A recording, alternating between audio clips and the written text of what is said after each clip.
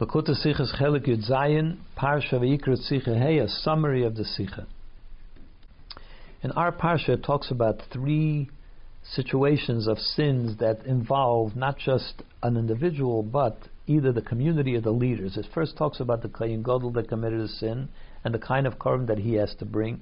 Then it talks about a sin that was committed by the entire people because the Sanhedrin gave a ruling in error about something which is actually a sin. They said it was permitted. People acted on their advice, on their ruling, and they committed that sin, and therefore a korban has to be brought, one korban on behalf of the entire community.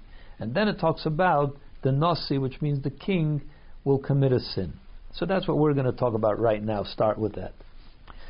In the pasuk it says, if the leader will commit a sin and he will do one of those mitzvahs that violate a mitzvah, so he has to bring a korban chatas, a specific type of korban chatas. So Rashi quotes the word asher nasi yechta, if the leader will sin, and he explains, asher means ashrei, praiseworthy or fortunate is. Ashrei adar, fortunate is the generation that its king, its nasi, pays attention, is conscientious about bringing about atonement for his inadvertent sin. How much more so that he would also regret a willful sin. That's how Rashi explains it. This comes from the Gemara, from Teres Kohanim, from the Medrash Gemara. It's a drush, a drasha, a medrash on the word ashrei, and the Gemara explains that the reason is because over here usually it says im. In the previous two that I mentioned, by the Kohen Gadol and by the people, it says if they will sin. Im. Here it says asher, when he will sin. So the Gemara questions, why does it say change the wording? Teaches that it's telling us ashrei. The word asher is ashrei, praiseworthy is the king, is the generation.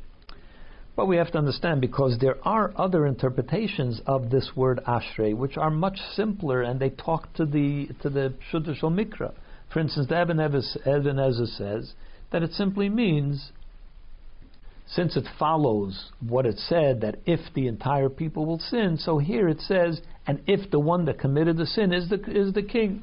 That's all it means. That's how the Eben Ezer explains it. The Ramban explains it, that it means if it should come to pass, when it should come to pass, that the king committed a sin. In other words, they're both explaining it in a very down-to-earth, Pshuta Shel Mikra way. But Rashi, for some reason, goes to the Medrash. He doesn't even say the simple meaning of the word. He goes straight to the Medrash. Why does he do that? Another few questions. Why does Rashi say praiseworthy is the generation? Why is the generation praiseworthy? Because the king regrets his sin. What does it got to do with the generation? Also, how are they fortunate because their king regrets his sin? And what does all this have to do with this discussion in the Torah, which is that if the king commits a sin, he has to bring a korban? What is the generation is fortunate? What does it got to do with that whole discussion? Another thing, in the Gemara, in the Medrash over there, it explains why the generation is fortunate, because the people learn a lesson from the king. If the king brings a korban, how much more so that the ordinary people should bring a korban, and so on. So that explains why they're fortunate too. But Rashi doesn't quote this at all. He doesn't bring that part of the Gemara. He totally ignores that part of it. So according to Rashi, what is it that makes the people fortunate?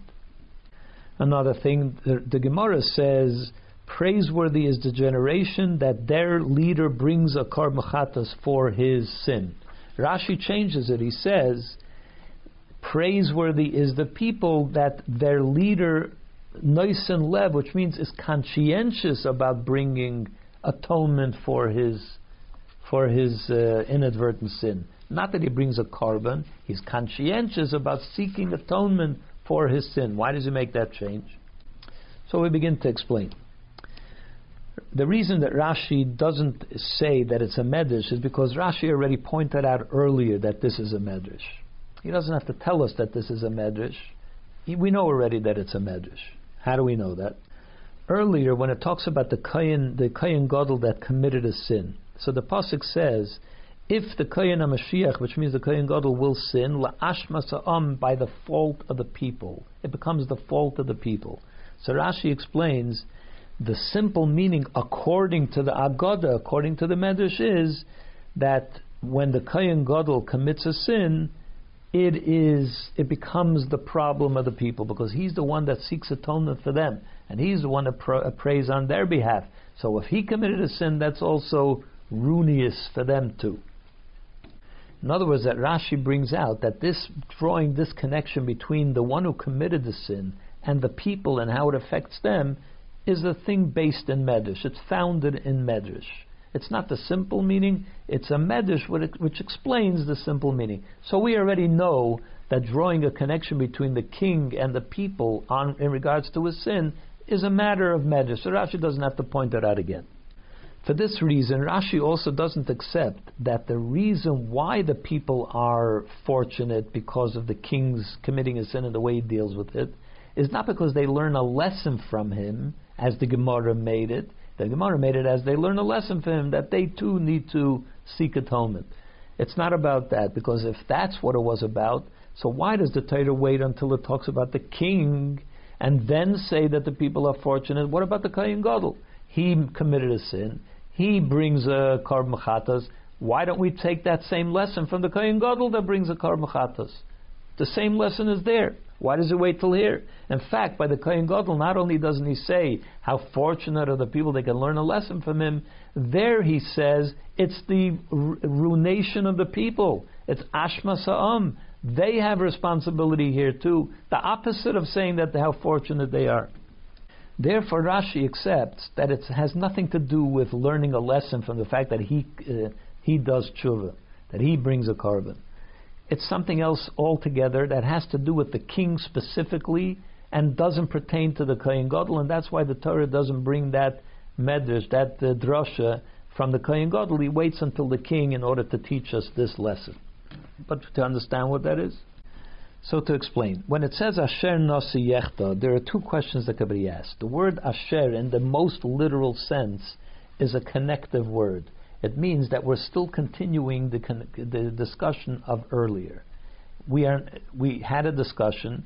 The continuation of that discussion is connected to the previous discussion. What we're going to be talking about now pertains to what we said before. So before, it talked about the sin of the people when all the Korban Chatas, which is brought on behalf of the entire community. And then it talks about the king that commits a sin. What's the connection between the two? Why does the word Asher appear here? A second question. Since we're saying, the Torah, by saying the word Asher, is trying to say how fortunate are the people that have such a leader, it would seem that that should not be said by Asher Nasi Yechta in regards to the fact that he committed a sin, but maybe in the next pasuk where it says that he will bring his korban for atonement. That's where it should say how fortunate the people are. What is the sense of connecting how fortunate the people are to the fact that their leader committed a sin? Wait till the next pasuk where you talk about atonement.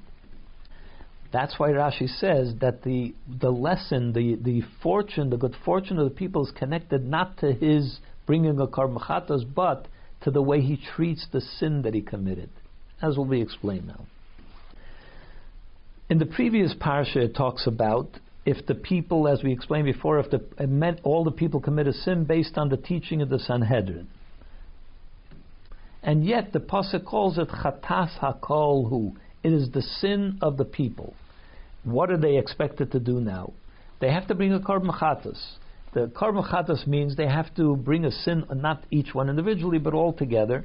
And just like in the personal Korban Chatas, it has to come along with a feeling of regret. So also, when you bring a Korban Chatas on behalf of the whole community, it has to come along with a feeling of regret. But the question is, what kind of a regret could a Yid feel because the Sanhedrin told me to do so and so, and I listened to what the Torah says, which is when the Sanhedrin tell you to do something, that's what you should do, and now it turns out that they were wrong. What kind of regret am I supposed to feel for that? That's why Rashi says, that's what this pasuk is talking about. The next pasuk, which starts talking about the Nasi, is a fallback to the previous question. How do the people feel regret? I'll explain it to you. Ashrei hadoir, praiseworthy is the people that sees their king commit a sin, and what is his reaction to a sin? Noisen lev. Rashi changes from the words of the Gemara. Not he brings a carbon. Anybody brings a carbon. They're also bringing a carbon. He wants to talk about what's novel about the way the king reacts to it, which is Noisen lev. He's conscientious about bringing a carbon. He feels that a terrible thing happened. He feels that a horrible thing happened. He committed a sin. It's about the way he treats his sin, not about the way he brings his carbon. And when the people see that the king, when he commits a sin, he feels this terrible regret. It's not just about bringing the Korban Chatos. So they understand that even though it's an inadvertent sin on their part, because the Sanhedrin guided them incorrectly, but a sin was committed. So they feel that there needs to be regret just because a sin was committed, even though it was inadvertent. That's the meaning of Ashrei.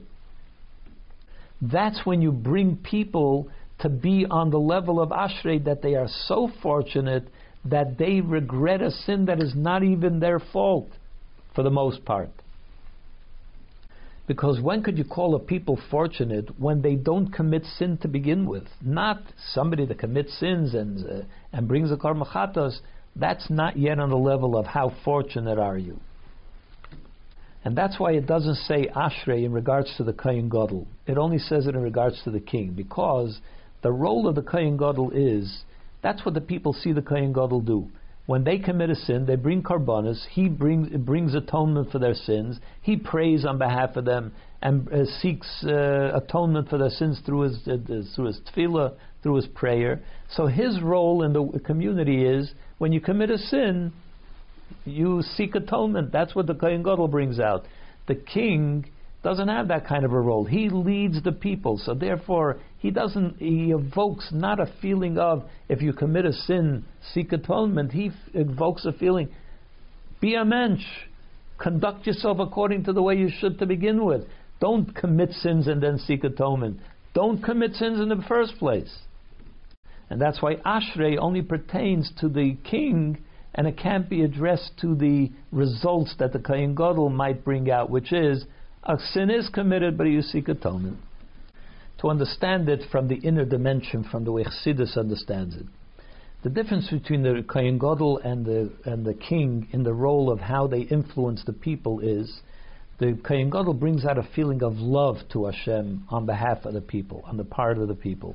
The king brings out a feeling of yira, of Kabbalas Ol, on behalf of the people to Hashem. Ava means, it's the source of every Ava, is the motivation for a mitzvah saseh. I love Hashem, what does He want me to do? And therefore, if a person commits a sin, the next step is bring a carbon. That's what the Kohen Gadol brings out. A king, which is the motivation for not committing a sin to begin with, which is the Shasa Loisa said, don't do what Hashem doesn't want you to do because you have reverence and fear of Hashem. So his role is to prevent you from doing a sin to begin with, committing a sin to begin with. A little more of a subtle understanding of this idea. The Kohen Gadol, which evokes Ava. Ava, we know, comes from within the person. Ava, when you love something, it is I love something. It always brings into focus also yourself, the self, the yesh of the person, as expressed by the words yesh mishaoyev. Somebody that is expressing love means that he's also part of that relationship. I love so and so. If you allow that, it could be very subtle by tzaddikim and so on when they express love to Hashem, but when it filters down into the ordinary people, that feeling of self can lead to the Nefesh HaBahamis becoming dominant in his feelings.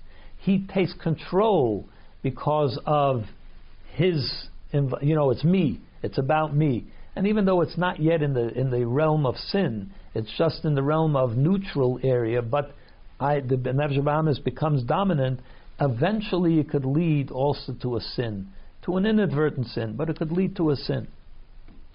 The king who evokes fear of Hashem, reverence of Hashem, fear causes a separation. It shows the distance between me as a subject and the person who I fear and who I revere.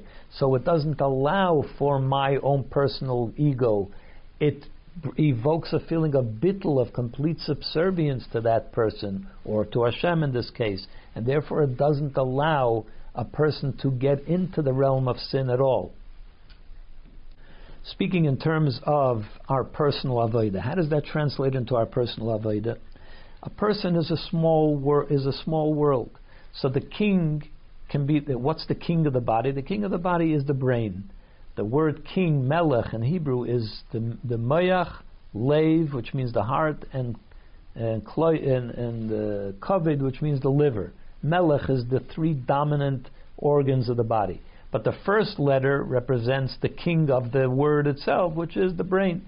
The brain, when can you call a person a fortunate person, living up to a high standard, when the king Noisen Lev, as Rashi says the words, the king Noisen Lev, which means is conscientious, but here it can be interpreted, the king is in control of the heart. The king directs the heart. The king Noisen Lev, he is the one that gives instructions to the heart. That every person is able to have his brain control his heart and not allow the heart to reign free, to do whatever it wants. And that's how a person is controlled and doesn't allow himself to get into sin. And that's why it's called the fault of the people. Because even if you commit an inadvertent sin, you have to know that it's because you allowed your heart to take control. You allowed the Nefesh Bahamis to become dominant, which eventually led you into sin.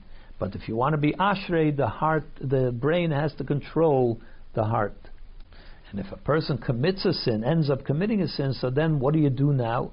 You have to know the brain, the melech, the nasi, noisen lev, has to feel the regret in the heart. There has to be this feeling of how horrible it is that I committed a sin, even though it's inadvertent. And when you do that, so then that subdues the Nefesh Bahamis, and that controls evil, and that puts it back into its place where it needs to be. And eventually, when a Yid will control, the brain will be in control. That will eventually quickly bring Mashiach Tzidkenu, David will be the king of all the people, and Hashem will be the king of the whole world. And Hashem will be the king of the whole world.